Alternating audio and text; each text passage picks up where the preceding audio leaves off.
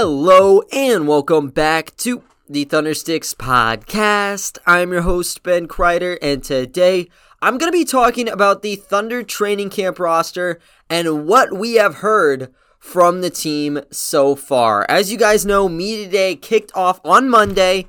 Right now, it is Thursday, so there was Media Day, and then now we're on day 3 of training camp. I'm going to be honing in on what we heard from day 1 because we got pretty much everybody from the Thunder roster in for media press conferences. There was a live show with Paris Lawson and Nick Gallo, and then there was the media conferences on Zoom, and I'm kind of going to be doing a little bit of a blend of both when we talk about that. But first, I want to talk about the actual training camp roster because there have been some changes since I last talked to you guys. It's been about a week. I've been trying to figure out my schedule, guys. It's kind of been hectic. Last year, if you didn't know, whenever I was doing just daily, I really didn't have much of a schedule. But now, I actually have to go to places in order to, do schoolwork and things like that. Never had to worry about it before. It was just like, hey, 10 in the morning, don't have anything to do right now, let me do a podcast. It's not like that anymore, but I'm still trying to figure things out. Once the regular season starts, I'll have a schedule blocked out, because I know right now it could be a little bit difficult to keep track of things, and I really haven't said much on the matter, so that's on me. But anyways, I'm gonna try to get more consistent. Anyways, though, because of that little gap, there have been some stories that have dropped, and I have not covered it. I've covered it on my website, bricktownbeat.com. You guys can check that out. But haven't done anything on the pod thus far. And there were some acquisitions. Really, there were 3-4 separate moves if you want to cut it this way. But first one came with Charlie Brown Jr. and Mamadi Diakite. And Charlie Brown Jr., as we all know, he got picked up on 2 10-day contracts at the tail end of last season. We got a little bit of, Justin Robinson. That's who it was. And then he finished, Charlie Brown Jr. got his 20 days, and then they actually added him on a 2-year deal. Really played 1 game against the Clippers, and then that was the 1 year. And then that second year was just fully non-guaranteed.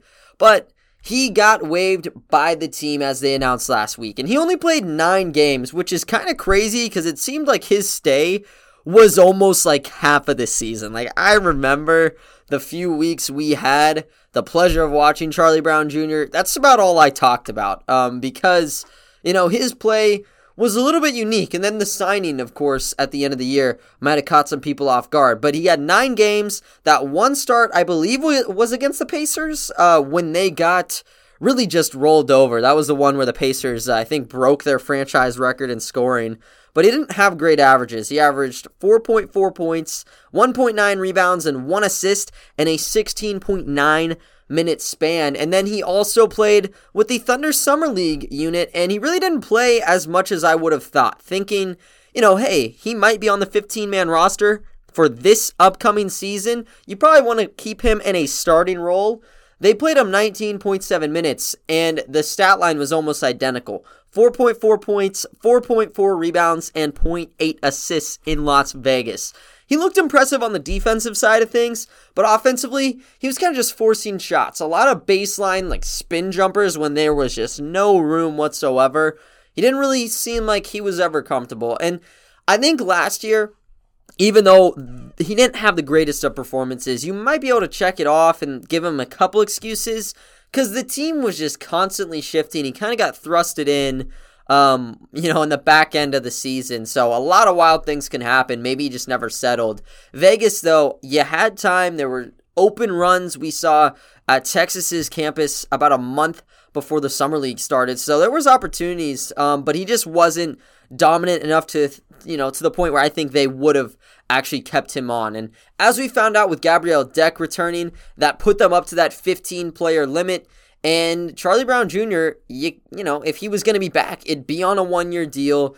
They just didn't have the room, so they decided to waive him. However, with that deal, they actually brought in somebody, which is kind of weird because of the nature of things, because that is a 1-year deal. They actually brought in a guy who is on a current deal. This isn't a training camp $250K deal like what we saw with Franklin Jackson last season. They have a guy with 2 years left on his contract non-guaranteed on that third year, but the current year he's in right now is partially guaranteed, and it came off of a waiver claim, and this is kind of rare. You don't see waiver claims much outside of like fantasy basketball or fantasy football, especially not NBA, because the way it works is you waive somebody. I think there's about a 48-hour period where if someone claims you off the waivers, they absorb that contract, and the team that waived the guy, they don't have to pay anything. And the Milwaukee Bucks decided to waive Mamadi Diakite, and they only were out $100,000. It's partially guaranteed. They picked him up kind of similar to Charlie Brown Jr., where Diakite was really good in the G League. They had him on for a little bit, upgraded his contract, and that was about it. But they only had him partially guaranteed for $100K. Turned into a $500K guarantee by December.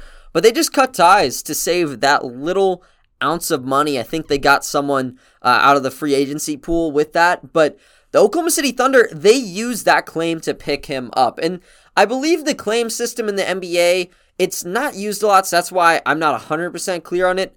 But I think it's based off of overall record, and I'd assume that it would be based off of what we saw last year. That puts them like in the top 5 of claims. So maybe they believed someone else was interested in Diakite, so they decided to throw out that claim, but they made it on Sunday. They got him officially, and that pushes them up to 18 spots at that current point of time.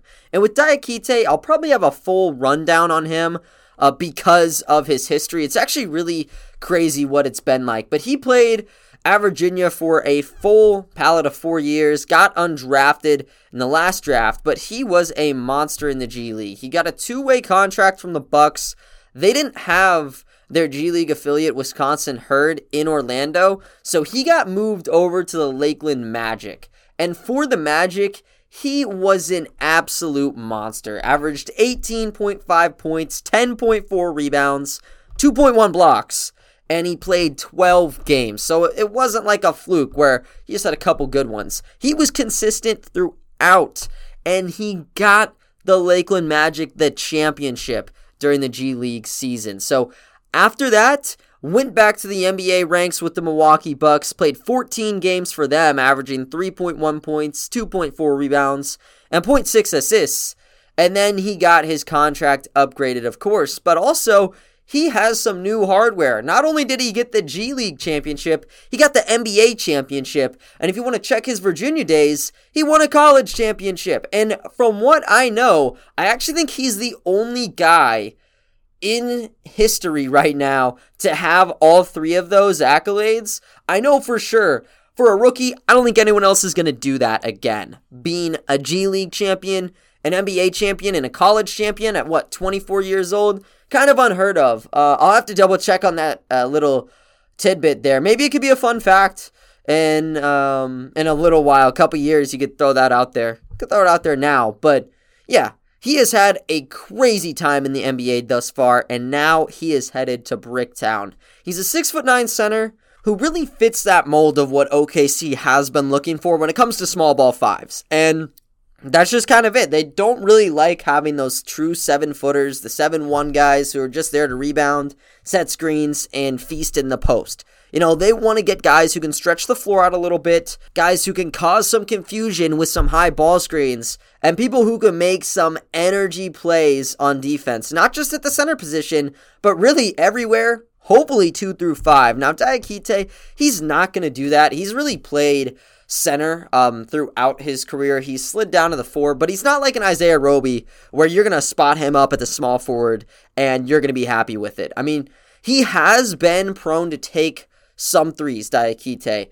It's not going in at a rate where I would put him in the same category as a Roby right now or Jeremiah Robinson Earl, but you get another guy who is going to give some source of energy, and I think that's what the Thunder have been looking for when it comes to front court figures, and he definitely provides that. He's a very good shot blocker. The thing is, he didn't have a lot of reps with the Milwaukee Bucks. He just played at the G League level. And as we know, G League basketball is way different than the NBA level. You see a lot more centers just dominating in the G League. Look at Dakari Johnson. Look at Moses Brown. He did very well with the Thunder, though, to close things out. But, it's a lot more of just like brute strength. And that's great. But once you move up to that NBA level, every single 4, every single 5, they're going to be extremely strong. So you have to find other ways to kind of slide in there and impress. Moses Brown did that with his energy. He was jumping all over the place to snag some of those offensive rebounds. A guy like Dakari Johnson, he didn't have that athleticism. He could just body you inside, but it didn't work out with the Thunder. And right now, I think he's still playing in China. So Diakite, I wouldn't compare him to Dakari. I would compare him to one of those small ball 5s who might be better fit at the 4, but it just gives Daigneault and company another shot to find some gold. And if he's going to stay on this roster, which it's not really a really heavily guaranteed deal, so even if they drop him, it's not that bad for the Thunder. His season contract for this year would be 1.5 mil, and then next season it'd be 1.7 mil. Like I said, though, that 1.7 mil is non-guaranteed. The 1.5 mil that I talked about is 100K guaranteed right now, turns to 500K on December 15th, and then after that, it's going to be fully guaranteed. So this could actually be compared to a Frank Jackson contract if you'd like to go that route. But anyways, that move didn't really swing the roster one way or the other. It was kind of just like a swap, if you want to put it that way, but they needed 2 more guys, and they ended up doing that on the same day, actually. They did it on media day, but it was one of those deals where people kind of knew what was going on. And the 2 guys that got added to fill things out were Rob Edwards and DJ Wilson. And I'll tell you what, this Rob Edwards signing, I knew it. I was going to report about this signing. However, if I don't have a confirmation from someone credible, I'm not going to go out and say it. Because even if I'm 99% sure of something, there's that 1% that could be wrong. And if it's that 1%, I look like a fool and the credibility is gone. So I didn't post anything, but Rob Edwards has been in OKC for like the last week or so. There was some buzz that he was actually signing overseas. Like, you could go on some of these pro club websites and it would list Rob Edwards on those rosters. It's not true. I actually got confirmation on that. I did not get confirmation he was on this team. Found out about that on Monday, though. Same goes for DJ Wilson. And that gets you up to that 20 mark. They are set in stone with this team, and I'll just give you the basic rundown. We all know Rob Edwards. He's turned into a fan favorite. If you guys watched with the OKC Blue, you loved him. If you watched Vegas games, you loved him. He will have some sort of cult following, I believe, during the preseason because his style of offense is just so fun to watch. He can play in isolation. He can play on the ball, off the ball, 3-level scoring. He's got it down. 24 years old. Is there a lot of potential with him? I think so. I think he would be worthy of a chance somewhere. We got him on what I would assume is an Exhibit 10, though. But yeah, I think there's a really, really strong shot that he could find himself in that final tier of who's staying around, who's not, because he was really, really impressive for a whole entire season. He was a 2nd-round pick in the G League draft, and I think that was the last pick the Blue had. They didn't have a 3rd-round selection, so they took him, and he just blossomed as a player. He played all 15 games for the Blue, posted averages of 12.5 points, 3.4 rebounds, and 1.5 assists, and he shot 44% from downtown. This is a guy who will put up points out of nowhere. You want to have a bench spark plug, you're going to need a guy like Rob Edwards. And the interesting thing about this, and I wasn't ever able to really ask any questions, but, this Thunder rotation is just filled with guards right now, and he wanted to join this training camp roster. I believe he could have joined another training camp that had less guards on the actual 15-man roster. You look at what the Blue have now. Their 2 guys on 2 ways are both shooting guard, small forward combos, and Aaron Wiggins and Paul Watson Jr. made me think for a second. But yeah, it's going to be an uphill battle for Rob Edwards, but that's exactly how it was last season. And I think he will be impressive when it comes to shooting the basketball because he is an elite level scorer. Definitely think he'd fit into the NBA ranks there. Could there be some inconsistencies in his scoring? Of course, we've seen it throughout his career while he's been with the Blue and the Thunder, but I'm still really optimistic, and I hope he gets some reps in preseason play, because I love his style. The other guy that the Thunder brought on is none other than Michigan alum DJ Wilson. And DJ Wilson, I haven't really been following his career, but I can tell you a lot about his final season with the Wolverines. Doesn't make me too happy. This was when the Cowboys made March Madness, which doesn't happen all the time. They were, I think, the 10th seed, and Michigan was the 7th seed. This was a down-to-the-wire first-round matchup, and Michigan ended up winning this game. I was fuming, and DJ Wilson, he kind of took over in this game. They had Mo Wagner here. I'm looking at the stat sheet, but DJ Wilson was the main guy. It was DJ Wilson and Derek Walton. Derek Walton's had some stints with Miami. I don't think he's still in the league. But DJ Wilson, he's been hanging around. DJ put up 19 points in this game, and they won 92-91. So I kind of had something against DJ Wilson. However, I like his play style, and I think it kind of does work for the Thunder.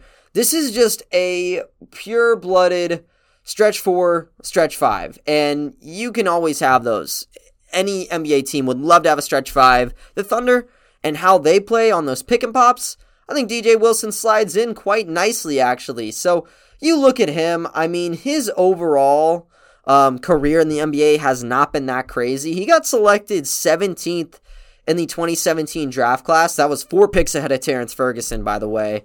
But with the Bucks, he didn't really have a ton of reps. He was kind of just bouncing between the G League and the NBA, never got that footing to where he could elevate his play. So he's been around since 2017, but he's only played 142 NBA games to this point, and he did a lot of those games for the Bucks, but last season there was a mid-season trade that sent him to the Houston Rockets. I believe this was the PJ Tucker deal, but he got moved to Houston, and he played 23 games for them.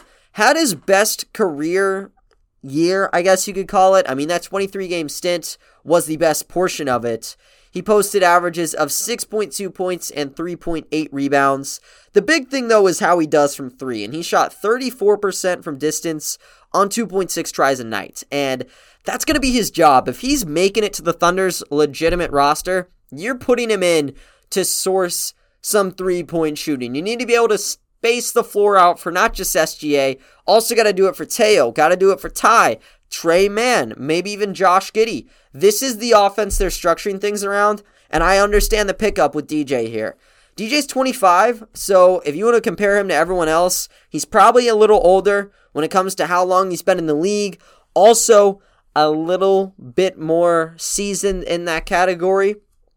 So maybe he could help out some of the other front court figures, but he comes in not like a Jeremiah Robinson Earl or a Diakite, for example. He's 6'10", so he's a little bit taller than Diakite, but he's been kind of used to the center spot. He has a 7'3" wingspan, which does help him out when it comes to playing some defense. He's a little bit more on the lean side of things, so he could bulk up, of course.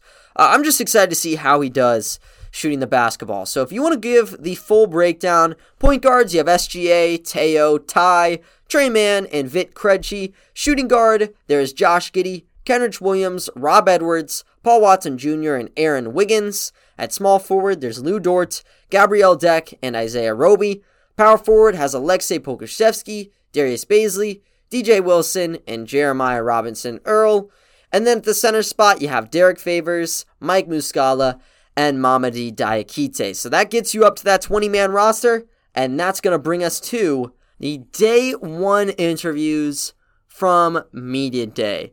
But before I get into that, I want to let you guys know a little bit about what's going on with my friends at DraftKings Sportsbook. Week 3 of football is in the books, and now it's time to review the tape and get ready for Week 4 with DraftKings Sportsbook, an official sports betting partner of the NFL. To kick off another action-packed week, DraftKings is giving new customers $150 instantly when they bet $1 on any football game. Listen up, because you do not want to miss out on this. Here is what you have to do. Download the DraftKings Sportsbook app now and use promo code TBPN to receive $150 in free bets when you place a $1 bet on any football game. That's promo code TBPN this week at DraftKings Sportsbook, an official sports betting partner of the NFL. You must be 21 or older in New Jersey, Indiana, or Pennsylvania only. New customers only.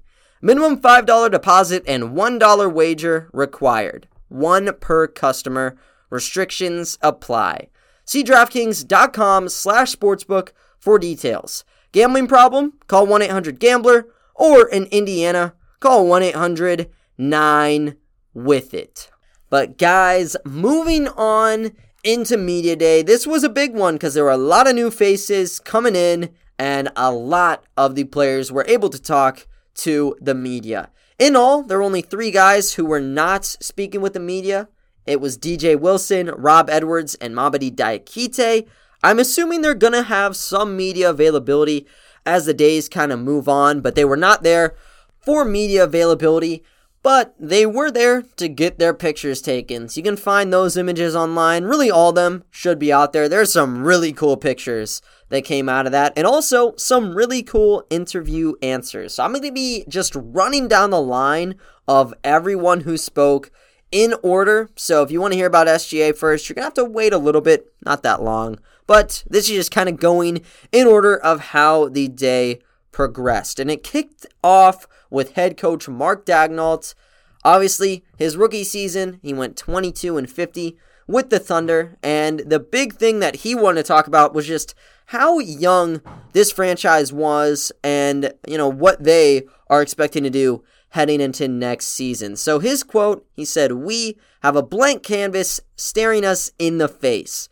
Everything is unwritten. It's important to understand your history and past before you tackle the present." So he's pretty much saying here, there's not a ton to be building on. A lot of what you saw the last couple years when it came to Russell and KD, it's not here anymore. Chris Paul is gone. You have SGA. You have a lot of young assets, and they're ready to go just as they were last season. And that's given me a lot of hope because I love seeing the progression of these guys. The Thunder last season, they had an average age of 23.4.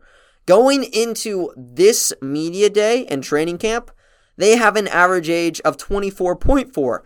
And if you want to take out some of the guys that they picked up, like Rob Edwards, DJ Wilson, Paul Watson Jr., you can actually get that number to drop down just a little bit, but I didn't want to be too nitpicky. They are extremely young, though, and they brought on 4 rookies. You still have to think about SGA on the roster, so they're going to be geared up yet again. And one of the things that comes with all the young guys and everyone being geared up is there's going to be some serious ups and downs kind of going on. And we saw a lot of that last year. There weren't many mainstays where you expected the same stat line every night. Maybe SGA, Kenrich Williams was always there. But think of guys like Bazley, maybe Maledon, Pokusevski's a great example. Just like going 7 of 12 one night and then just kind of dropping down. And there's so many young pieces that's kind of part of the plan here. And Mark Daigneault, he kind of understands that. He said there is no shortcut. It is not going to be easy, and we don't want it to be easy. I think we're layered with a lot of young talent. Because of the age of most of our players, our team is going to be better at the end of the year than the start. And that's how it was last season. We saw Poku and even Maledon break out of their shells later. Poku had that just amazing season finale against the Clippers, and as much as we loved it, they did win that game. Might have hurt their lottery odds, but he showed a lot of flashes, a lot of those crazy dunks from him, those step back threes.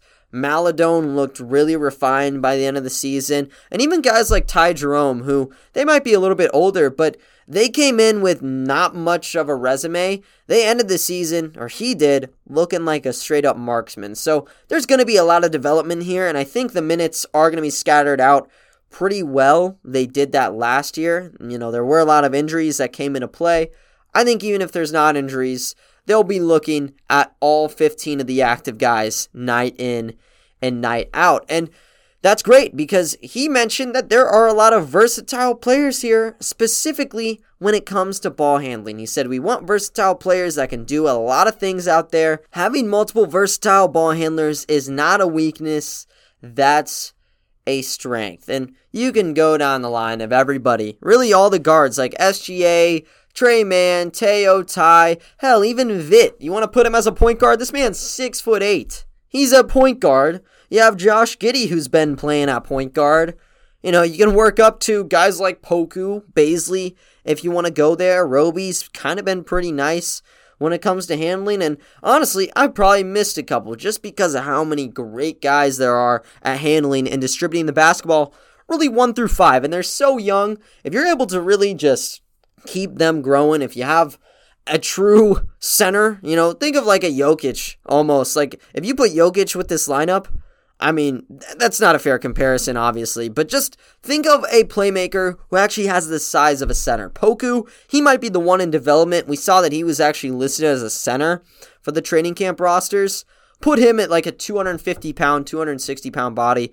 That's special, and you can just have lineups filled with just strictly playmakers, and that would be just street ball. I don't even know what it'd be. It'd sell tickets, though, for sure, but after Mark, you had to get your best playmaker out there, and that was Shai Gilgeous-Alexander.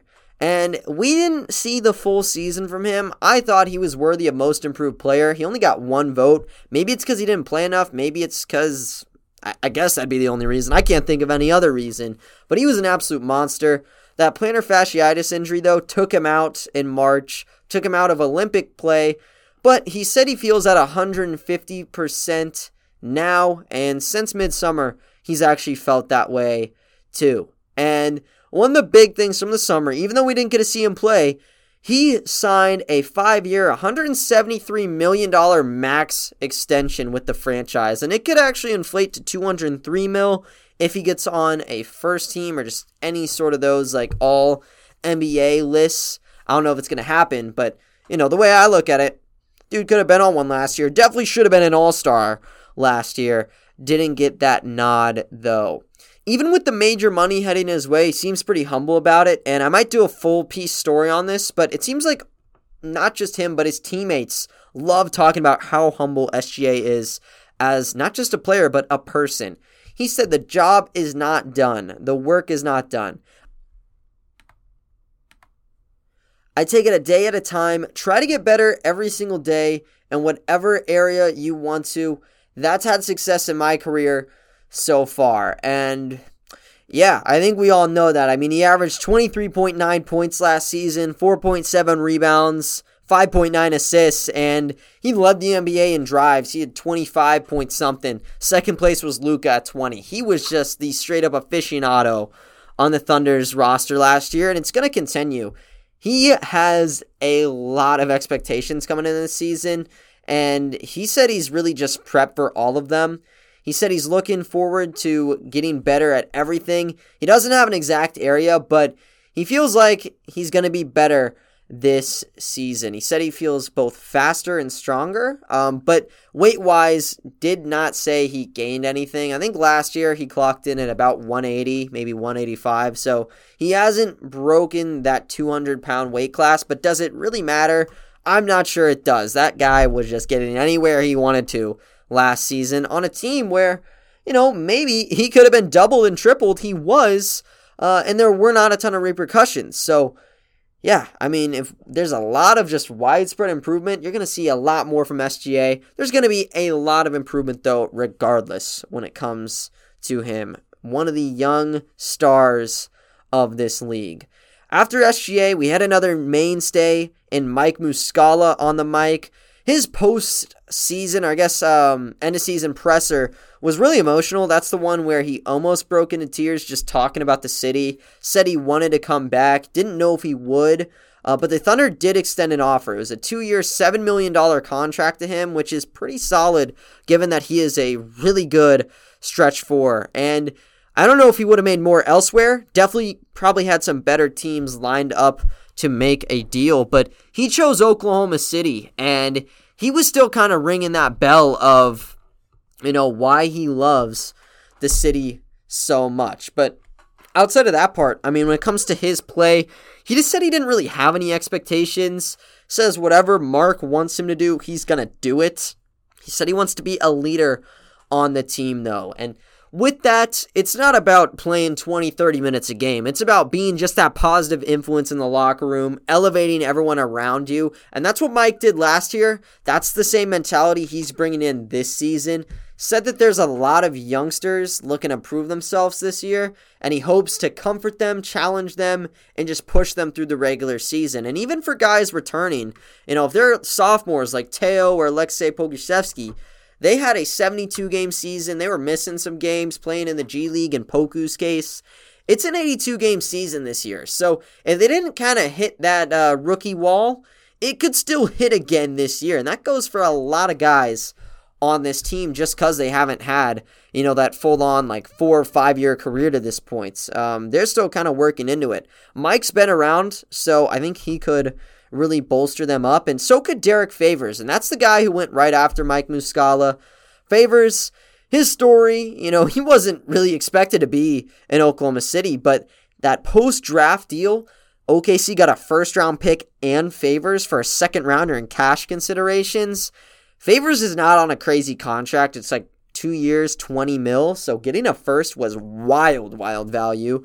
And Favors, he's a very good veteran piece for this team. He's 30, just like Muscala. I think Muscala edges him by a couple months when it comes to who's the oldest on the team. But, he's been around probably longer than Muscala in the NBA. And he has a lot that he could teach some of the younger guys. But initially, he didn't think he'd be there. He thought he'd be in Utah. When he heard the news, he was in Vegas. And this is a direct quote from him. He said, "I was actually in Vegas when I heard the news. I think it was at 11, 12 at night. I was out in Vegas just having fun, and my agent gave me a call and said, 'You've just been involved in a trade.' And I was like, oh, wow. I guess that's when the news broke that I got traded to Oklahoma City. And I was just like, okay, well, I guess I'm going to Oklahoma City." So there was that just expression of shock with Favors, kind of just not wanting to be in Oklahoma City, but maybe just kind of questioning it. But now, he said after speaking with Presti, speaking with Mark, he's ready and geared up to be on this team. And he talked about the veteran leadership just like Muscala had been. He also mentioned other vets who aren't on the team anymore. Guys like Chris Paul, Al Horford, people who are just thrown in under that rehab label. And I don't know if Favors really is a rehab project. He's not bad. His contract isn't absolutely garbage. But, just those situations where the value gets recuperated and then they get dealt somewhere. And maybe that's what Favors, wants to be on. Just, get in, get out, develop some of the young guys, and then be off contending. If that's the case, I think Presti and Mark are all about it. They were with everybody else to this point, so I don't think it'd be any difference. Favors talked about the business side. That's also why I kind of think of that. But yeah, Favors, he's a really valuable front court guy, whether it's at power forward or center. He can start for the Thunder right now, and would it give you the best long-term value? No, but he's capable of it. If not, he can be a very sturdy backup, and I think he could be a good backup for a playoff contending team by the end of the season. So we'll see what happens with him. When it comes to Lou Dort, we know that he is going to be staying in Oklahoma City, barring something crazy, and I don't even want to know what a trade involving Dort looks like.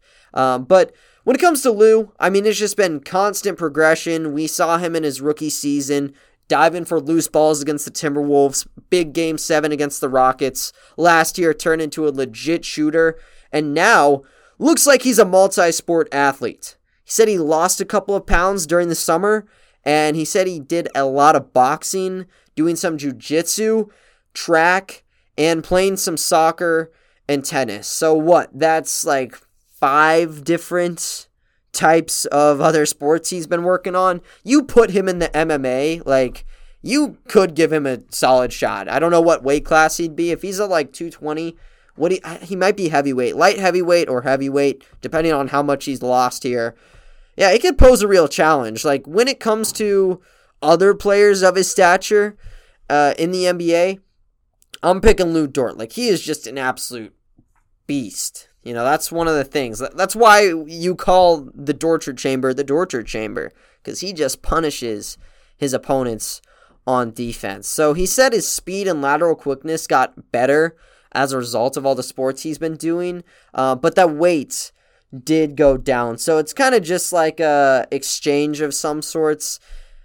I think he was fast enough laterally last season, but you know, you could always get a little bit better there. I don't think he would just completely destroy his upper body strength to be a little bit faster in the 40-yard dash.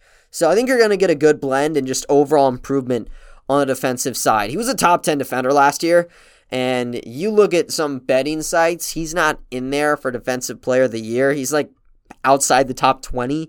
So if he was on a legit team, he would be a lot higher on that list. Just think of it, though, like he's going to be one of the top guys at the shooting guard or small forward position, and if you got the LeBrons or Giannis's in front of you, Lou Dort will probably be that guy, and seems like he's pretty damn confident, not just defensively, but also everywhere else. The three-point shot, as I mentioned before, he was shooting 34% last season on 6.3 attempts a game. That was like a team high, and there wasn't any of those moments where he second-guessed himself. Even if he was just shanking 3 after 3, he still wanted to pop it, and he just puts a lot of that into all the opportunities he's been given up to this point. So the quote he gave was, "I had the opportunity offensively last year. This year, I'm going to stick to the same stuff. I'm just so excited to get back into it." He averaged, I think, 14 points last year. Had some nights where he was out of the rotation due to injuries and such. So we're going to get the same thing from him. Just a lot of energy, a lot of defense. And if he makes any more strides offensively, I'm going to be losing my mind, because it wasn't just the three. That's kind of what was mainly focused on during the presser. But you got to remember, like, he wasn't supposed to be the finisher he was by the end of the season. Like, he'd get it from the corner. If someone was sagging, he'd pop it. People were closing out. He'd actually get by and just like get in front of them, drive in hard at the basket, and actually absorb some contact. So I'm pumped. I think his game is kind of underlooked, even though people do like him so much. He's going to be impressing people just like everybody else on the roster. And one guy who could be impressive is Darius Bazley. Didn't have the greatest sophomore campaign. You know, whenever he was playing against the Rockets, just in the bubble, he was beasting. Like, he was a legit shooter. He was slashing inside, passing out, dunking on people. Not a lot. I mean, there were some moments last season where he was doing it, but there was just some inconsistencies. However, you know, he has been working. And this isn't just one of those quotes where he can say, "Oh, I feel a lot better here or there." Just look at him. He is so much bigger. And this was something the reporters were pointing out to him during the press conference, and he was pretty happy to hear that. He said, "I took like 2 weeks off after the season ended and then got straight to it. Me and my strength coaches got straight to it. I'm glad you noticed. It makes me feel good. I don't know the exact number I put on. I just know I was working." And we're not going to get a legit number probably until a little bit later. But this isn't just the same scrawny guy we've seen for the last 2 seasons. Is he still lean? Yeah, he's still lean, but he's a lot more toned up, and hopefully that means when it comes to the interior, both offensively and defensively, he's going to be able to take some hits. And he said he's a lot more comfortable, he knows what to expect, and he knows what this season is going to look like. The offseason for him was about looking out for a lot of things, improving in all areas. He didn't add one area more than others, he said. It was just a lot of learning over those couple of months. One thing he did want to stress on, though, was on defense, he wants to play those big matchups, and he actually did get a lot of those big names last year. Whenever the Lakers came to town, Darius Bazley got matched up on him. Sometimes for the Bucks, he had reps against Giannis. Like, he was not someone who'd hide in the background. Like, Lou Dort was the primary person. He'd switch from like 2 to 4 all the time, but you'd still have Baze out there needing to defend people. I think the biggest one was whenever the Nets had to play, because you had James Harden, you had Kyrie, Kevin Durant was there, and KD, he was going toe-to-toe with Bazley the entire night. There wasn't a lot of switching in those games, and KD might have gotten the better of him, but with a guy like Bazley saying he wants to have matchups like that, that's pretty damn encouraging for him. So, people didn't love the year we saw last season, but with everything he's saying here, it seems like he's looking to reach that potential. So I'm pumped with him. Kenrich Williams, there's not a lot of potential with him. You kind of know what you have, and what you have is an all-around monster of a basketball player. He can do it all. Versatile, offense, defense. He can just hide. He's kind of that perfect glue guy, and you could always use players like that. All 30 NBA teams need glue guys who aren't about having the spotlight all the time, and Kenrich Williams is not that. And you can just see that in how he answered his presser interviews. There was no content on him actually talking about himself. He spent his presser talking about the other guys on the roster, which I think tells a lot about him as a person. He talks about SGA. He said he was locked in since day one of training camp from last season, and he said it's just like that in year number 2. He said he didn't personally know he was that good last training camp, but he said that he is one of the best young players in the NBA and that he has a bright future. And then just talking about the team in general, improvement was the big thing. He said if everyone improves, the group has done something right. So nothing about playoff chatter, nothing about the overall record. It's just about individual improvement, and then that turns into team improvement. And it looks like, that's the mentality they have here. It's not about playing for this season. It's about getting everything right, making sure everyone's better, and then hell, maybe you can start looking down the road in a couple seasons to actual playoff competition, play-in competition, but it's just about making sure everybody is going through the motions and just learning for the regular season, which is awesome. Ty Jerome, he learned a lot last year for the Thunder because of starting out with the blue, kind of got thrusted back with the Thunder, and his debut and just first couple games were perfect. It didn't even seem like he was in the G League. Didn't seem like he was not playing for the Thunder the entire season. He was just a perfect fill-in at the guard spots.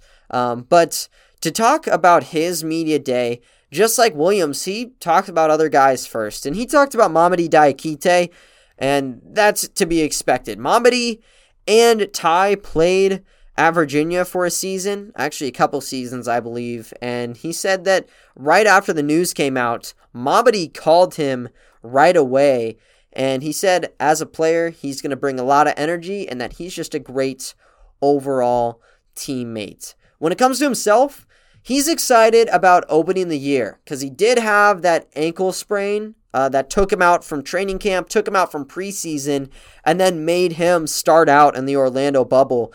Doesn't seem like that's going to be the thing for him. He's ready to go right now. He's been practicing in training camp, should be playing in preseason, and should be there for the regular season tip-off. So it's going to be good having that sort of depth at the point guard spot. Another one of those point guards who we don't have a good read on where his actual position is right now, but we know he can play a lot of positions. It's Josh Giddey. 6th overall pick, had that summer league stint that lasted all of 5 minutes. Now, out of those 5 minutes, was he healthy for more than 1 minute? No, not really. But he just kind of fought through the pain there, and it got to the point where this dude had a grapefruit on his ankle, and he wanted to play in some of the games. No. So he wasn't able to play, but the ankle is good to go. He said the ankle is good, back to normal. It was frustrating. I was looking forward to playing in the summer league, but the medical team and me took the right steps. We made the right decision not going back out there, and it was a great decision since he should be ready to go. And when it comes to his journey, it's different than others. I mean, when it comes to what the Thunder have done the last couple seasons, they like going the non-traditional route. They want to get guys overseas. They want to get people who are in prep school, for example, and they want to get guys playing in the NBL. They took a flyer on Giddey. He wasn't a traditional guy like with the Ignite in college. He was out there in Australia, got that Rookie of the Year award, and when it comes to making that jump to the NBA, he said that he is up to the challenge. He says the season is coming really fast. I'm trying to take it day by day. I'm looking forward to it. I'm excited for it. We have a young team. The leadership has been good. In practice, I'm in the weight room with the offense, learning the system. They've been really good for me. And when it comes to learning the system, just being with the offense, he mentioned SGA, said he was excited to work next to him. There's an adjustment period that he talked about because SGA and Giddey are both ball handlers, but he thinks they're going to be able to work in unison at some point, and he threw out off-ball skills as an improvement of his that probably will come along the way. And when he initially got drafted, and I think it's still something that we're going to be talking about, is just the off-ball skills with him, because he's not the most prestigious like catch-and-shoot guy just in general from three. He'll have to figure that out, and SGA, just knowing how good he is at attacking the basket, he's going to hit Giddey a lot wide open from the wing or the corner. If he's taking those shots, I'm happy. I don't care what the end result is. As long as he's just jacking the shots off, it is a win in my book. So I'm happy for it. He said he's happy to be in Oklahoma City. He said, this is a dream. We always used to joke about this a year ago. Imagine I end up in Oklahoma with Hannah down the road. It's a perfect situation for us.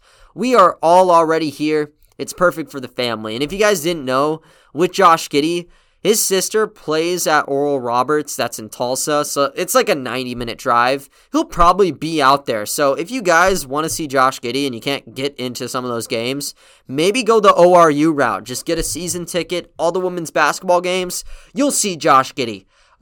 Maybe get a cool photo with him or something like that. I do expect that to happen. And with Giddey, I mean, he's not only just been a guy that's been learning with the team, he's kind of made a name for himself on TikTok. We've seen videos with him and his sister Hannah. I think he has another sister as well. But yeah, he's like a sensation. Like whenever he got drafted, he had 19K followers, I think, on TikTok. This dude's approaching 200,000, and it's just little snippets of him complaining about video games, talking about video games, just random skits. He's a really funny guy, and he's only 18, so hell, he could be in high school. Like, he's very, very young, and just like a Poku from last year, like, he kind of fits in more age-wise with guys in next year's draft class. So you kind of get an extra edge when it comes to some player development here. And when it comes to Giddey, I mean, the age factor has never been an issue for him. He said he moved out of his house when he was 15. His family helped him settle in, and his agent has been living in Los Angeles. So the transition has not been hard. He said he hasn't done a whole lot of exploring yet because of how busy he was. But he said there's a lot of food in Oklahoma City, and he's kind of excited to eat out there. Me personally, I don't have like a ranking of where I like to go eat in OKC. I know there's some really good steak places. I'd assume that's where he would be heading off first. But you never know. Knowing his TikTok account, he'll be reviewing food. Like, it's a given. You'll see content of him eating steak, eating burgers. You could ask him. You could tell him where to eat, and he'd probably post something about it. He's a really funny guy. And so is Aleksej Pokusevski. We had the fanny pack thing floating around for like a week. Brandon Rabar tossed out, what's in your fanny pack? He said he wasn't going to say. Nothing about the fanny pack in this presser. A whole lot of other stuff, though, and a whole lot of really good quotes from him, because we didn't see him in Las Vegas. Now, was he in the stands? Yes, but when I say did we see him, I mean on the basketball court. He was absent from play there. There was an announcement from Presti on that one, and we got an announcement from him, or a reasoning as to why, on Monday. He said his summer consisted of a lot of practice, and they told him not to play in Summer League to work on his body. He said, we've had a great 2.5 months in the weight room. I've seen improvement. And a lot of it just came down to strength. He said he made a lot of improvement strength-wise, and he cannot wait for the season to start to see where he's at. I mean, he was pretty lean. I checked the training camp roster. They list him at 7 feet, 190 pounds. And that is, that's pretty pretty small. However, he's so lengthy, like, he was still going toe-to-toe against front court players. The big thing comes on the defensive side, though. Like, if he's getting posted up, yeah, he has a ridiculous wingspan. He has some quick feet. But is he going to be able to cover, and is he going to play in the post proficiently?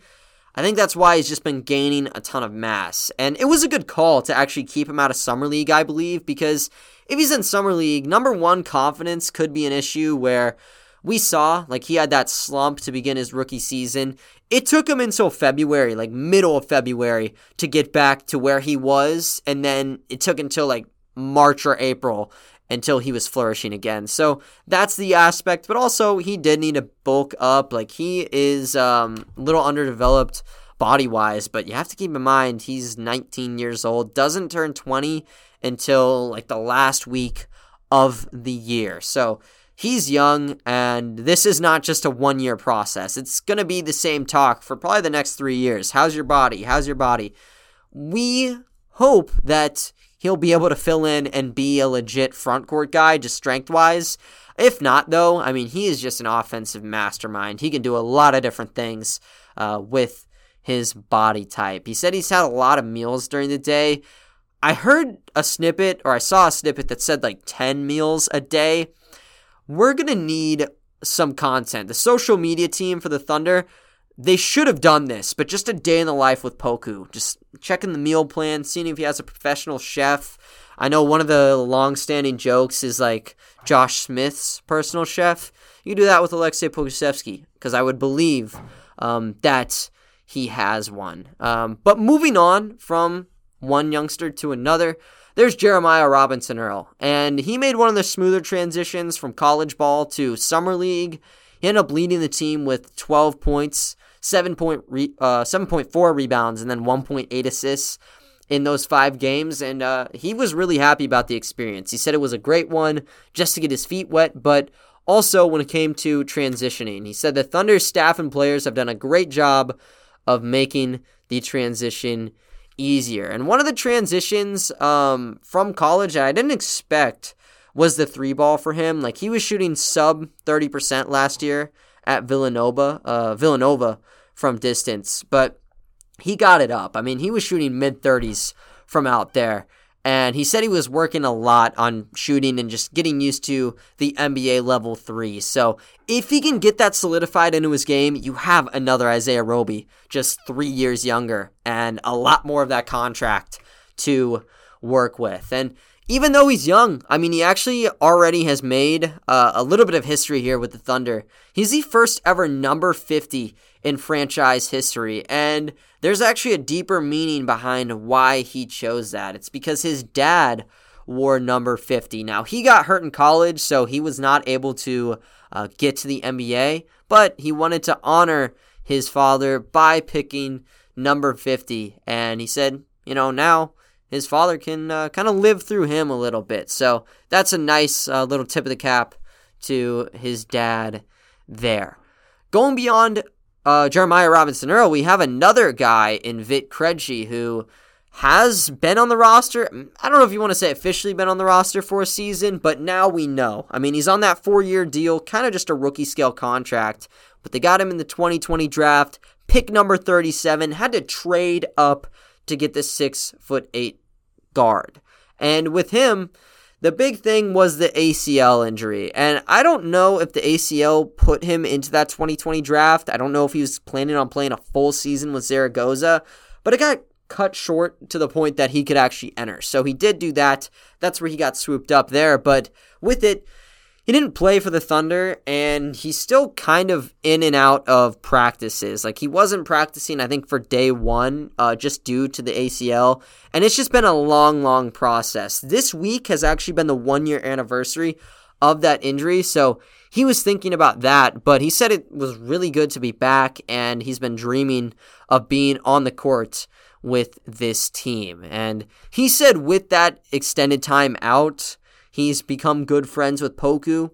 They live close to each other, so I guess they've been hanging out. But also Gabriel Deck has been a guy that he's grown a friendship with. And with Krejci here, he kind of hits that sweet spot for me. When he got drafted and when I looked at his profile, he just seems so fun. I don't know where he fills in because he's 6'8".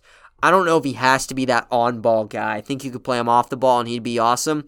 I think he's a blue player, though, to begin the season, and that makes that team one to look out for. They don't have Moses Brown. They don't have Yurtseven. However, if they bring back Rob Edwards, if they have guys like Vit Krejci out there, that's enough for me to watch. I'm going to watch regardless. But those two, and then you have the two-way guys and Aaron Wiggins and Paul Watson Jr., should be a kind of good quartet there if they are all going to play for the Blue. Going beyond those guys, though, we're going to go to one of Krejci's friends in Gabriel Deck. And with Deck, he actually wasn't in the presser for the official media. He kicked off coverage for Nick Gallo and Paris Lawson's interviews. And that was the one that was streamed on NBA.com. They didn't have the Zoom pressers online, which does stink a little bit. But that's why I'm giving them to you guys right now. But when Deck was there, he had a translator. He didn't really know English last year, so it's hard to learn a new language. I'm not going to be able to learn a new language in 3 months, so he's been working on it, but he had the translator there, and there were a couple questions thrown his way. He said that he was really happy that he was able to experience the last 10 games of the season, and he said he's looking forward to another season with the Thunder. And one of the things with Deck and just his overall offseason was there was just a lot of back and forth because he was on Argentina's national team, played pretty well at the Olympics. But through that, you had reports one week where he was going to FC Barcelona or Real Madrid, whatever team, like just going back to Liga ACB play. And then the next week, you'd hear that that was not true. And there were multiple different times where Deck going elsewhere was thrown out there, and it actually was a snowball effect to where people genuinely believed that he was gone. He dispelled that. He signed that contract, or I guess he just stuck around. So his contract is guaranteed now. But he said that that was never really part of the equation and that he wanted to stay with the Thunder. So at 26, he'll be fun to play. I mean, he doesn't really fit the type of just like super energetic, like pace-wise, but the passing makes him super fun. Hopefully that shot might have got a little bit quicker, or he can just be a little bit better in the catch and shoot game because he kind of was slumping down in that category. Seemed to be a good guy though with Real Madrid last season.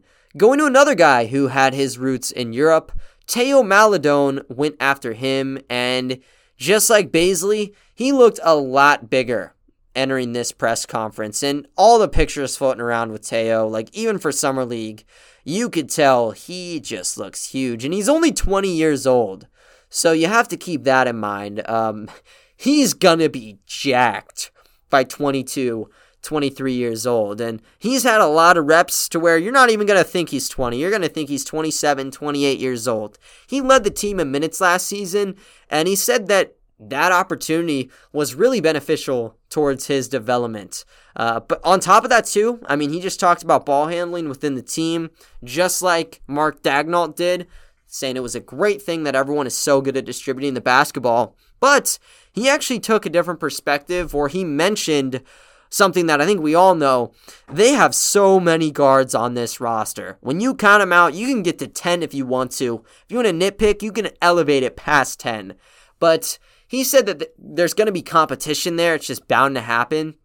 He thinks it's a healthy practice to have those kind of battles for minutes. So I would think that role of his, of leading the team in minutes, is gone. Probably knows that. It was kind of just due to SGA being out, but he still could have a pretty solid spot in the Thunder roster.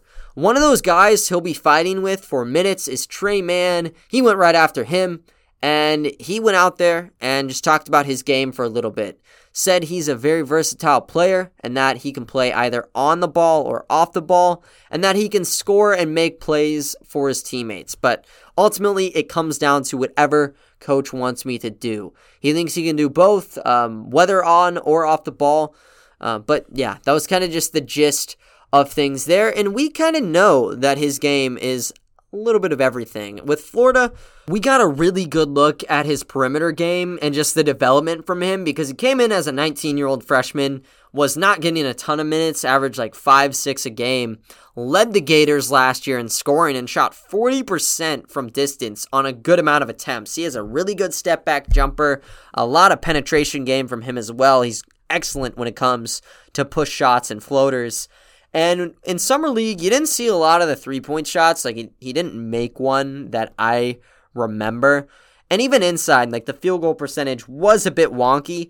However, he wanted to just drive in on everybody, absorb some hits, and I think that was a really good experience for him to get those shots in. And, you know, there's going to be good penetration game from him. I've drawn the comparison on how he plays to what we've seen from SGA.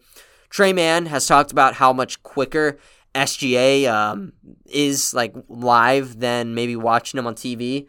I can tell you right now, live TV or in person, Trey Mann is like the Flash. He can get around very quickly, so you set a high ball screen for him, he could pose some serious problems for a defense. So I'm excited to kind of watch and see how he grows for his rookie season. Same goes with another rookie in Aaron Wiggins, pick number 55, got that first two-way contract from the roster, and he says he kind of knows what he's getting into. He said, in terms of knowing what to expect, to a certain degree, I have an idea, but I'm excited to go through it. Does that, I don't know, like that was one of those quotes where he says he knows what to expect to a certain degree. Does that mean he's getting his contract upgraded? Does that just mean like he'll be going in between both franchises? Like, I don't know, man. I don't want to read too much into it, like I said, but for reference, the Thunder have been one of the best like resting spots for G League guys, and they don't even need to be on legit two-way contracts. But if you want to go that way, think of Moses Brown, Lou Dort, Deonte Burton. They've all been in and out of there. Omer Yurtseven, Chason Randall from last season. Jalen Horde got his time with the Thunder. So they're good when it comes to just fostering some of the younger guys around the G League system. And I think Aaron Wiggins could do that because he was very good for the Thunder's Summer League. And from the Summer League, he's kind of got that confidence, and he says that now he's really ready for the next stage of his career. He said, I've been continuing to learn, taking from Summer League what we learned about the way the Thunder play, carried it on, and taken it into the last 2 months. So I'm prepared and ready. I'll have the opportunity to get better and play with a group of guys. I'm super excited. And to cap it with the two-way guys, Paul Watson Jr. was up next, and he also had some comments on his two-way contract. He said, I try to not look at it as being a two-way. I just look at it as another opportunity, another shot in the league. I look forward to what's ahead. Prepping for the Thunder was about getting my body right and letting my agent handle those things outside of that. I worked out a lot with these guys, learning from the environment. I really enjoyed it, and we were able to get something done. Paul Watson, he's a little bit older when it comes to two-way contracts. I think he's 26 years old now, but he is a lethal shooter. He shot 46.9% from three last year with the Raptors, and it wasn't like he barely played. Like, he was out there a decent amount, getting those shots up, and he mentioned that his sharpshooting ability is a big reason why he's to this point in his career. He said, it's the biggest thing that's gotten me into the league. That confidence comes from repetition, staying focused, and staying consistent to that craft. You can always have three-point shooters on this team. And the Thunder, they're going after three-point shooters. One thing I'll say, and I don't think it's as big of an issue now, but they kind of reach and just like trick themselves into thinking they can make a non-shooter into a shooter after a couple seasons. And it happens, but you want to be able to get certified shooters in if possible. And Paul Watson Jr. is going to be able to shoot it. So if you need a bench guy who can hit jumpers, Paul Watson does that. I'm a little confused how he didn't get a minimum contract because he was pretty solid for the Raptors last year.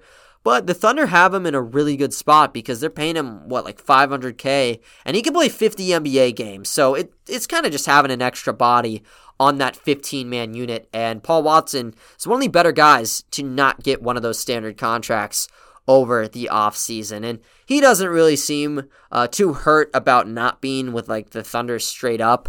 He actually likes the aspect of being with the Blue because they are right next to each other. In fact, they're playing in the same arena. They're in the Paycom Center this year. So there might be some back-to-back tickets that you could find. I think there's 15 different dates where there's going to be the Blue in the morning and then the Thunder closing things out in the afternoon. Going to a guy who's had some brief stints in the G League is Isaiah Roby, and this was the man to cap things off for day number 1.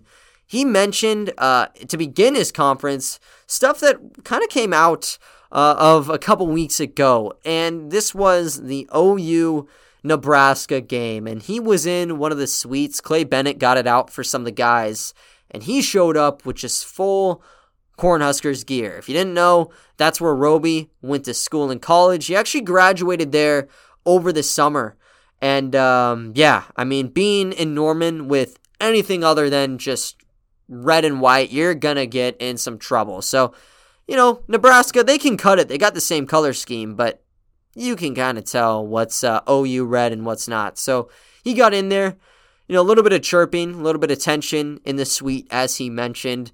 OU got the win, though, so they couldn't be too mad at Roby. Was an exciting contest, though, so I guess everybody could come out of that a little bit happier.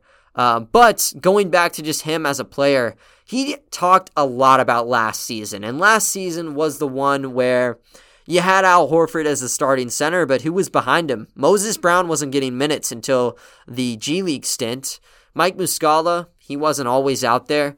They wanted to play Isaiah Roby, and they started him out at the center spot, and he really just broke down playing at the 5, both from a tape perspective, but also kind of just what it was like and what his teammates were telling him during that process. And he started out kind of complimenting SGA. That was a trend, really, of Monday. But he said whenever Roby initially got that starting gig, SGA approached him and said, "You earned this starting position. We believe in you. You have everything to gain and nothing to lose." And then on Roby's side of playing at center, he said that teams saw me as a guy who took open shots, and when a center closed out on me, I drove on him hard. He said that teams adjusted to his play throughout the season, and that he's just broken down a lot of tape over the couple of months to kind of figure out where he needs to improve upon. And honestly, that's exactly what happened. I mean, Roby, that was his job, and I don't really see any other way of it working. Like, if he's wide open from 3, he's going to take the 3, of course, and then he's a lot faster than your common center, so he'd be blowing right by you. I don't see anything wrong with that. Maybe, he's thinking about, should I made it this pass? Should I have moved to another spot of the court? I don't know. He seems like a really smart guy, though, on the court and off the court. Because like I said, he got his degree from Nebraska, and he had to do it while playing in the NBA, and I'm assuming he actually did this not just for this season, but maybe even last season too, when he was dealing with injuries and such with the Legends before getting traded to Oklahoma City for Justin Patton. But he said that a lot of it was just a balancing act, juggling between schoolwork and games.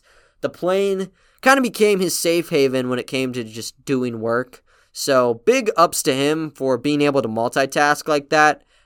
I don't understand how someone can do that. I know the student-athlete life is a pain. Professional athlete life with college work, yeah, you got to be dedicated in multiple different areas. So good for him. When it comes to what we're going to see for the regular season, he said that he kind of describes himself as a point center and that a lot of different situations will come up for him. But that was the rundown there. Like I said, everybody outside of those 3, the 2 guys on training camp deals, and then you had Mamadi Diakite, who we'll hear from him in a little bit. But it was a very fun media day. Got up to 3 hours of coverage there. I just kind of picked out my favorites and got that down to, an hour there? So it was a really good time. There's interviews every single day during training camp. There's some quotes that I've pulled that'll probably get you guys in a day or so. Like I said, I gotta figure out the schedule. Please bear with me. I'm so sorry for it. I have been pretty frustrated with myself not getting content out more, but I'm really striving to get up to levels I was doing last season. But right now, 2-3 times a week, Monday, Wednesday, Friday is kind of what I've been trying to do. It's a Thursday now, though, so it's like, am I? I don't know. But yeah, if you guys have any suggestions for me when it comes to coverage, you guys can hit me up on my personal Twitter, or you can go to the pods at Thunderstick Pod. But other than that, though, guys, that is going to wrap up today's episode. I thank you all for listening, and I will talk to you all next time. See ya.